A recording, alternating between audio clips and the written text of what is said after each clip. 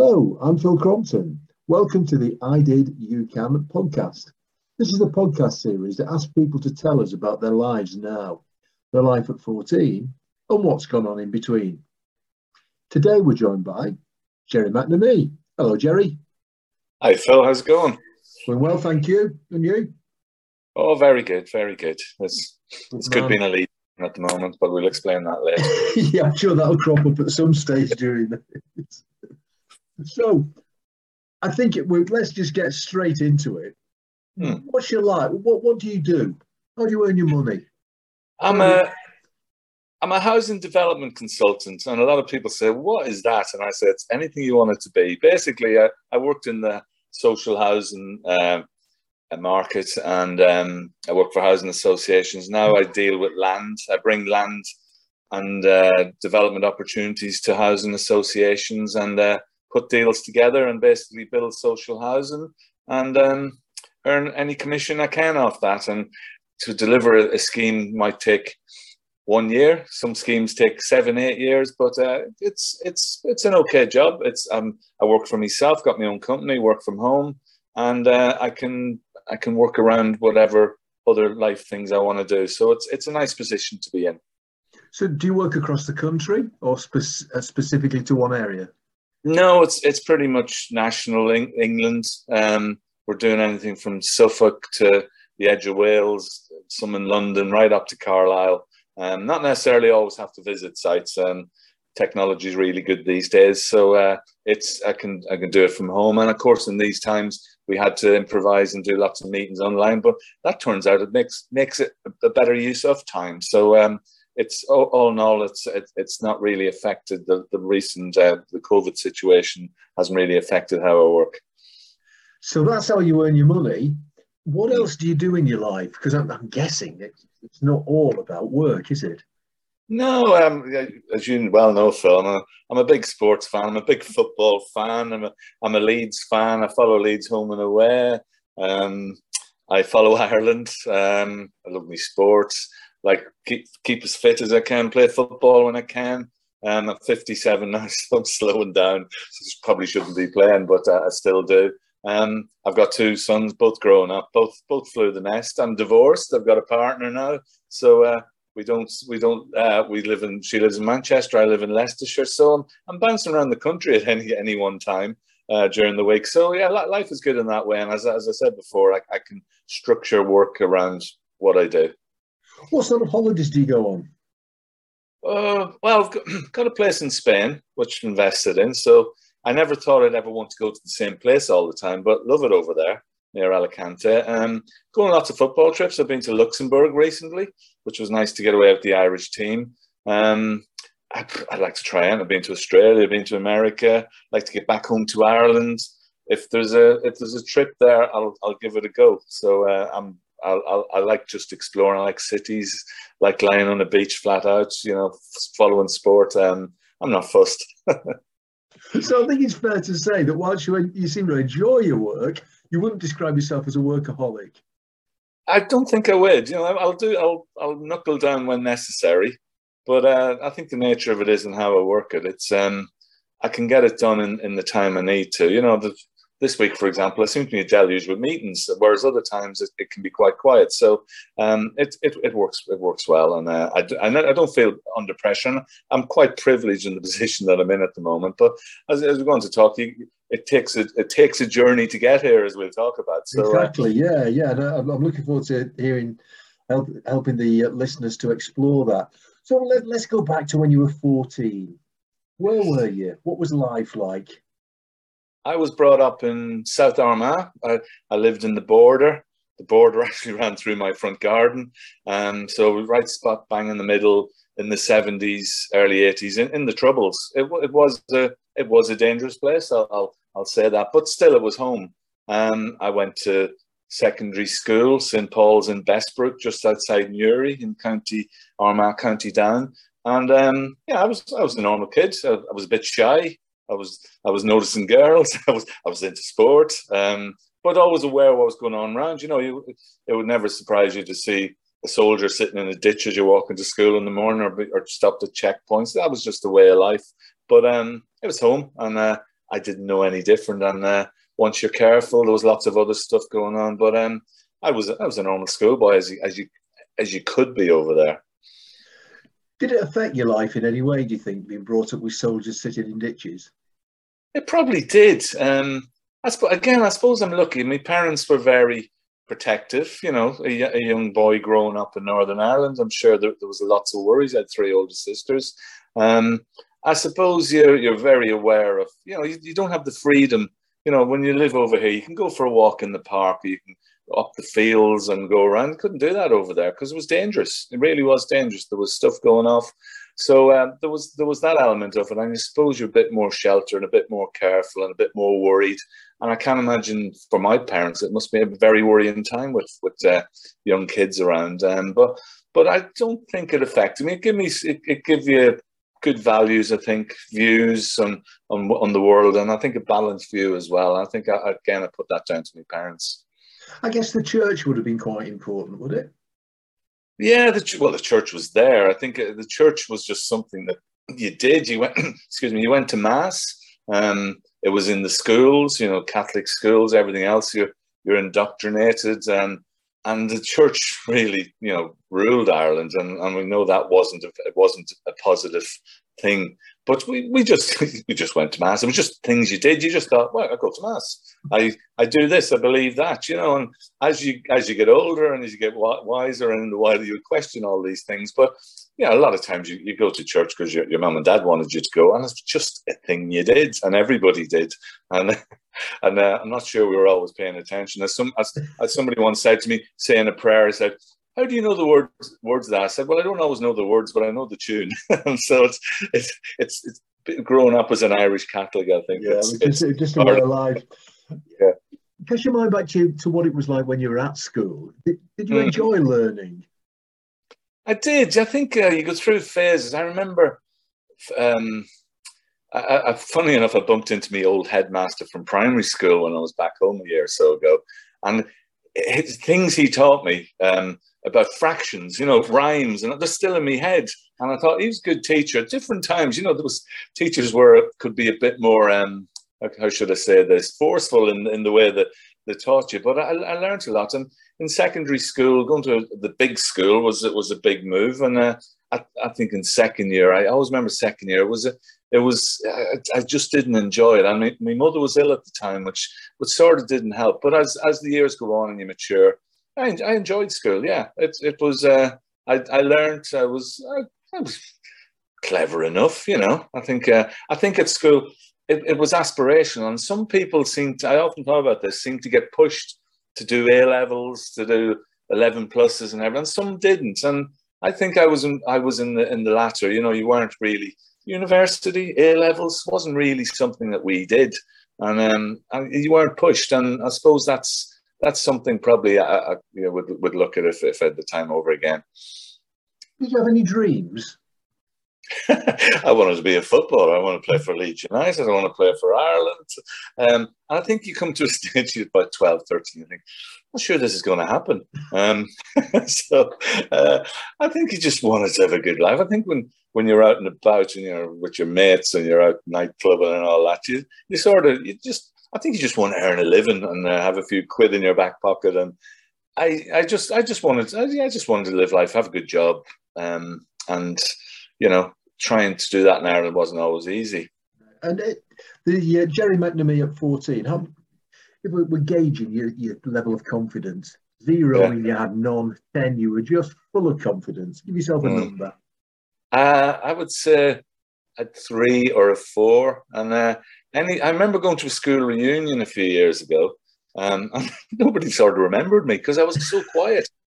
And I think if anybody knows me now, they say that's ridiculous. You never shut up. You know, you're the one who's always got the smart answer and everything else. And so I was very shy, very quiet. A late start in that sense, but I was just quiet. You know, not in a bad. Just I was shy. I think. Let's set off on this journey then to the Gerry McNamee of 2021, who would rarely be described as quiet. What happened after 14? Where did you go from there? 14, well, got to 16, did me GCSEs, me O levels, that sort of dates me.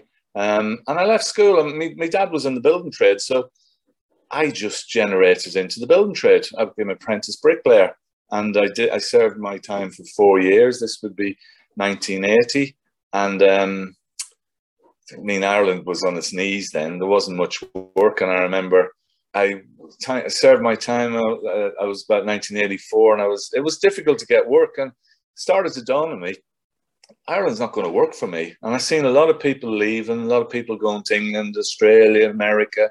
And it dawned on me, in 1985, I took the plunge and I left and I went to London. And I stayed 3 weeks and came back because I was homesick.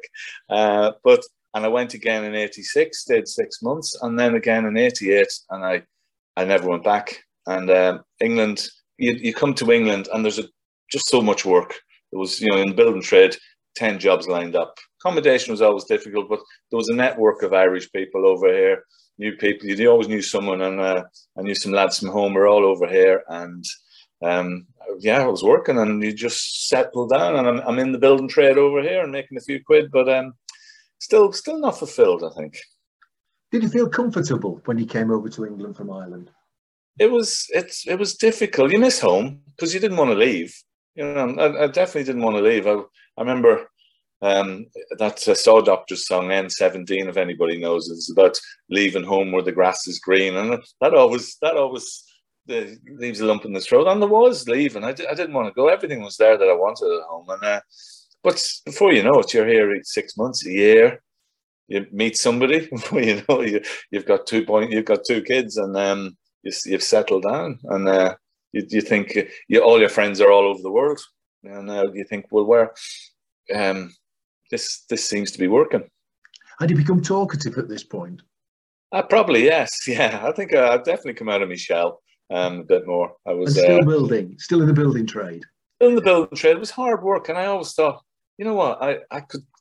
It was great trade, but I thought it's hard work. I'd want to do something else, and it was silly things like, you'd be going home from work and you'd be covered in dust and everything. You see people in offices, and I thought, I could do better than this, but how do I do it?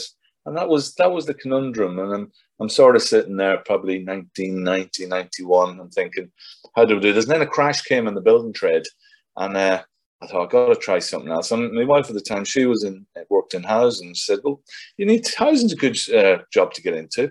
And I said, yeah, I've got O levels, but try as I did, I couldn't get a job. So I thought, I need to get office experience. So how do I get that? So I ended up working for William Hill's, the bookmakers.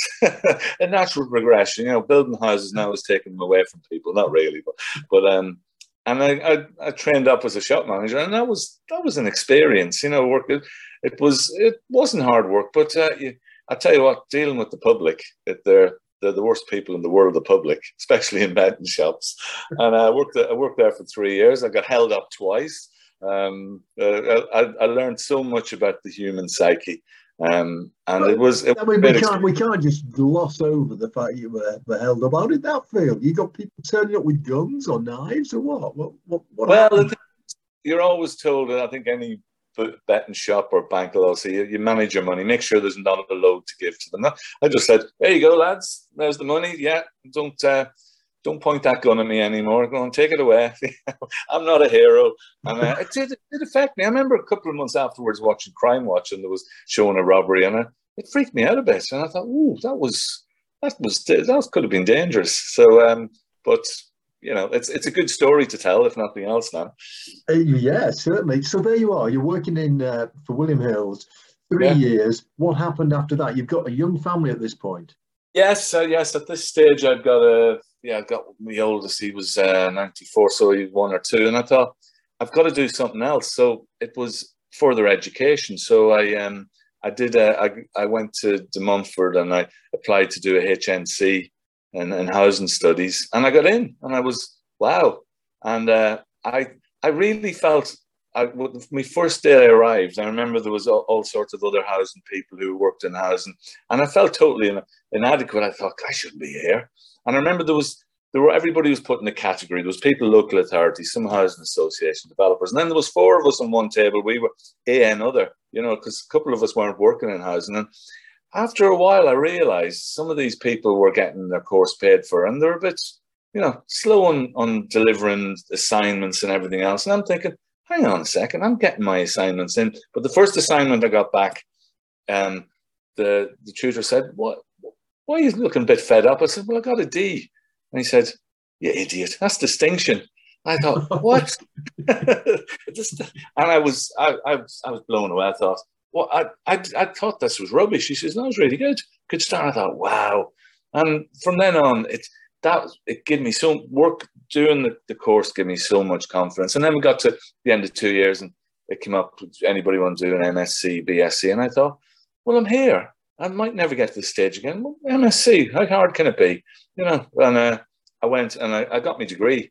A year later than I should have, but I was doing my dissertation, and a certain tutor of mine who was supposed to be mentoring me, when I went to show them my dissertation, they said, it's all the wrong format. And I said, well, that's what my mentor told me. And turns out my mentor was a raging alcoholic, and told me all the wrong things. And, and when I left that office, when I was a parking ticket on my car, and I thought, Jesus, what are we doing now? I said, right, I'm going to have to knuckle down, pull this apart, do it again.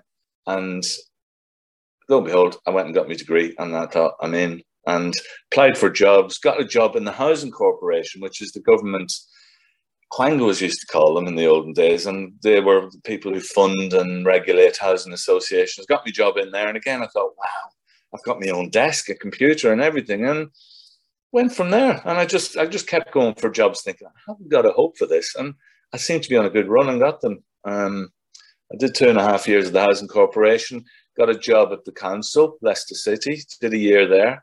And then I went and worked for an Irish housing association, and that was like getting it out of my system. I was helping the Irish people. And it was weird, because I was their Birmingham office, and one day I would be helping an elderly person with the radiator. The next day I'd be meeting the Irish president who'd come to open the scheme. So it was the wow factor. And then I went for another job at another housing association, and did 7 years there, learned everything, and good people, learned an association called Waterloo, learned loads of stuff about housing. I didn't want to leave, but somebody offered me stupid money, went for a year. And after my third day at this new job, I thought, I don't like this. I'm going to hand my notice in a year, because it wouldn't look good in the CV. And I thought, I'm going to go freelancing. And this was a massive jump. I thought, what? 5 weeks into an 8-week notice period, I hadn't got a job. I had 2 kids, and I thought, and then someone happened randomly ring up and say, we need someone to cover a post for a couple of months. Are you free? I goes, yeah. 4 years later, I'm still covering that post. And then it just materialized that I got involved where I am now. And somehow I'm sitting here and I'm dealing with land and working for myself. And it's just sometimes pushing yourself and thinking, oh, well, what have we got to lose? It's not been a straight line, has it? No, definitely not. It's a mad line, but I think I met good people along the way, and people who believe in you. And even though you thought, am I good at this? I never was quite sure, am I good at this? And I'm still not. Still to this day, I think, well, I'm not sure, but somehow I'm doing all right. I don't think you're on your own there. I think a whole lot of people suffer from imposter syndrome, don't they? Yeah, that's it. Yeah. I think do I know? And I learned at the time that you do the job that you know. And in my business, there's a lot of technical people. There's architects and engineers and that. And you think, well, I'm not an architect, I'm not an engineer, I'm not a solicitor, and don't try to be. But make sure you know the right people to ask on how to direct them, and just ask the stupid question. If you don't know and ask a stupid question, and if it is a stupid question, just go, that was a stupid question, wasn't it? But better to ask it than not, because there's someone else around the table is glad you did. And that's... If we were talking to somebody who worked closely with you, what would they say your greatest skill / talent was? I think, come back to what we were saying, I think that in the stuff I did was new business. So I'm out there talking to people, meeting people, and I think the gift of the gab would come up, which it's, again, totally ironic from what we were saying at the start. I think hardworking, and yeah, I think I try to be nice to people. You always come across people who are not nice, but I'd like to think in my work career, there's not many people who would dislike me. Everybody wants to think that, but I haven't fallen out with many people along the way. So yeah, I think that people that I meet now, and the industry I'm in is very fluid, and people move around in places. And I know people a lot of years, and we're still good friends. And one of my old still sends me silly memes and everything else. So I'm still in touch with him. So it can't be. You're a bit of a social animal, aren't you? You like Yeah. engaging with people.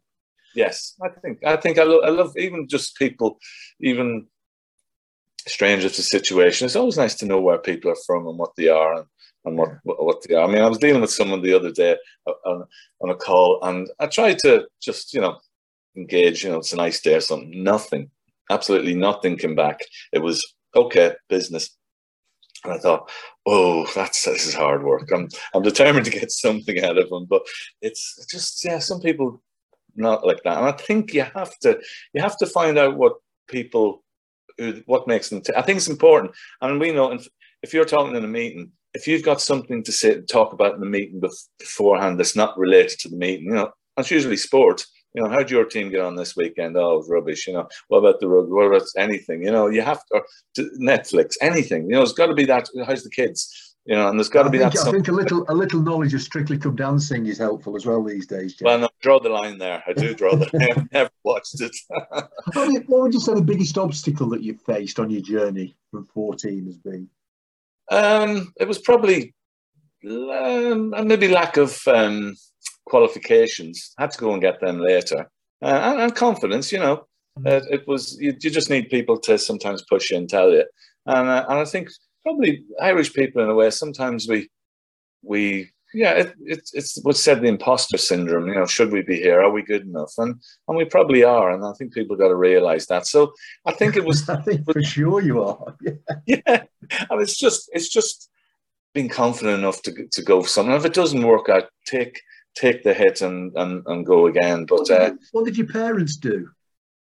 My father was a builder in the building trade all his life. My mum was a housewife and a hard-working woman. So you weren't brought up in great privilege, were you? No. A working class environment. Yeah. I thought we were rich. That's a good sign. Yeah, happy. It was a happy childhood. Did you go on holidays, Gerry, when you were a little boy? No. Well, we used to go. I remember we'd go to a caravan by the sea. My dad didn't always go. But I remember we come back in the house to be all decorated and everything. I think he just glad to get rid of us for a bit. But you didn't really go on holidays. I don't think anybody did. If you did, you go to a caravan somewhere. So going on holidays, I don't think I really went on a package holiday till I came to England. And then I thought, so being the fellow that owns his own place in Spain, that's quite a leap, isn't it? What's the biggest decision that you've ever had to make? Biggest decision it was probably when I chucked in a good paying job and went freelancing. That was a big decision, because that could have gone either way. My wife at the time, she was doing the same sort of work, and she thought there was work out there. But for us as a family at the time, we were both freelancing, and that people say, "Oh, you guys, look at you earn loads of money in your holidays," and that. And he said, "Yeah, but what if I don't get paid for 3 months? What if I get sick? What?" And I think a lot of people, they don't see that element of it. That you haven't got a net there. It could all, your house could be on the line, anything like that. So it's that was a big decision, but I could never go back now. And I think that says a lot, and probably feeds into this next question, which is, what do you love about your life? Love about my life, I like the freedom. Freedom to do stuff, and if do a mad thing, just say, what, we will have that holiday, or I will buy that thing, or just being able to sit at home tonight and flick on the telly and watch 10 football matches, and I just like the freedom. And I will travel down to Fulham for a League Cup match in the middle of the week. I've done worse than that. I've done. Well, yeah, I'm afraid you have. Yeah. So, what piece of advice would you offer a young person somebody's sitting there thinking, that sounds like a good life? I wonder if I could have a tip that would help me. Who could I ask? Gerry.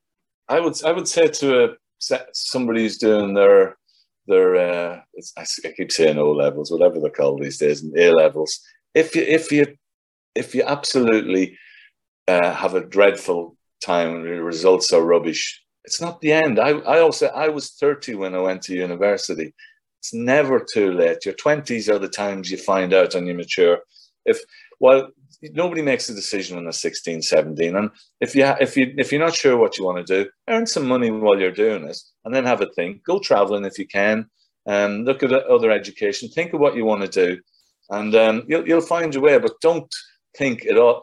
I think there's too much pressure on exams. Yes, you have to get exams and qualifications to go to university. But if it doesn't happen, it's not too late. Nothing too late. Everybody does it at different speeds and different times.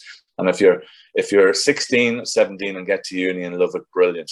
If you're 30 and you get to university, the only thing I'll say is it's all work and you don't get any of the university life. You just have to work. Yeah, you don't do that because you're working hard. But and don't feel that if you're that person who's on the course and others seem like they know what they're doing, there's a lot of bluffers out there, and you just be confident in yourself and that you know what you're doing. And or not know what you're doing, but don't be afraid to ask. Gerry, that's great. Thank you so much. I'm sure at least one of our listeners, and hopefully hundreds, will be thinking, I wonder if I could go on a journey like that. And that's what I Did, You Can is all about. Gerry McNamee, thank you very much. Thanks for the therapy, Phil.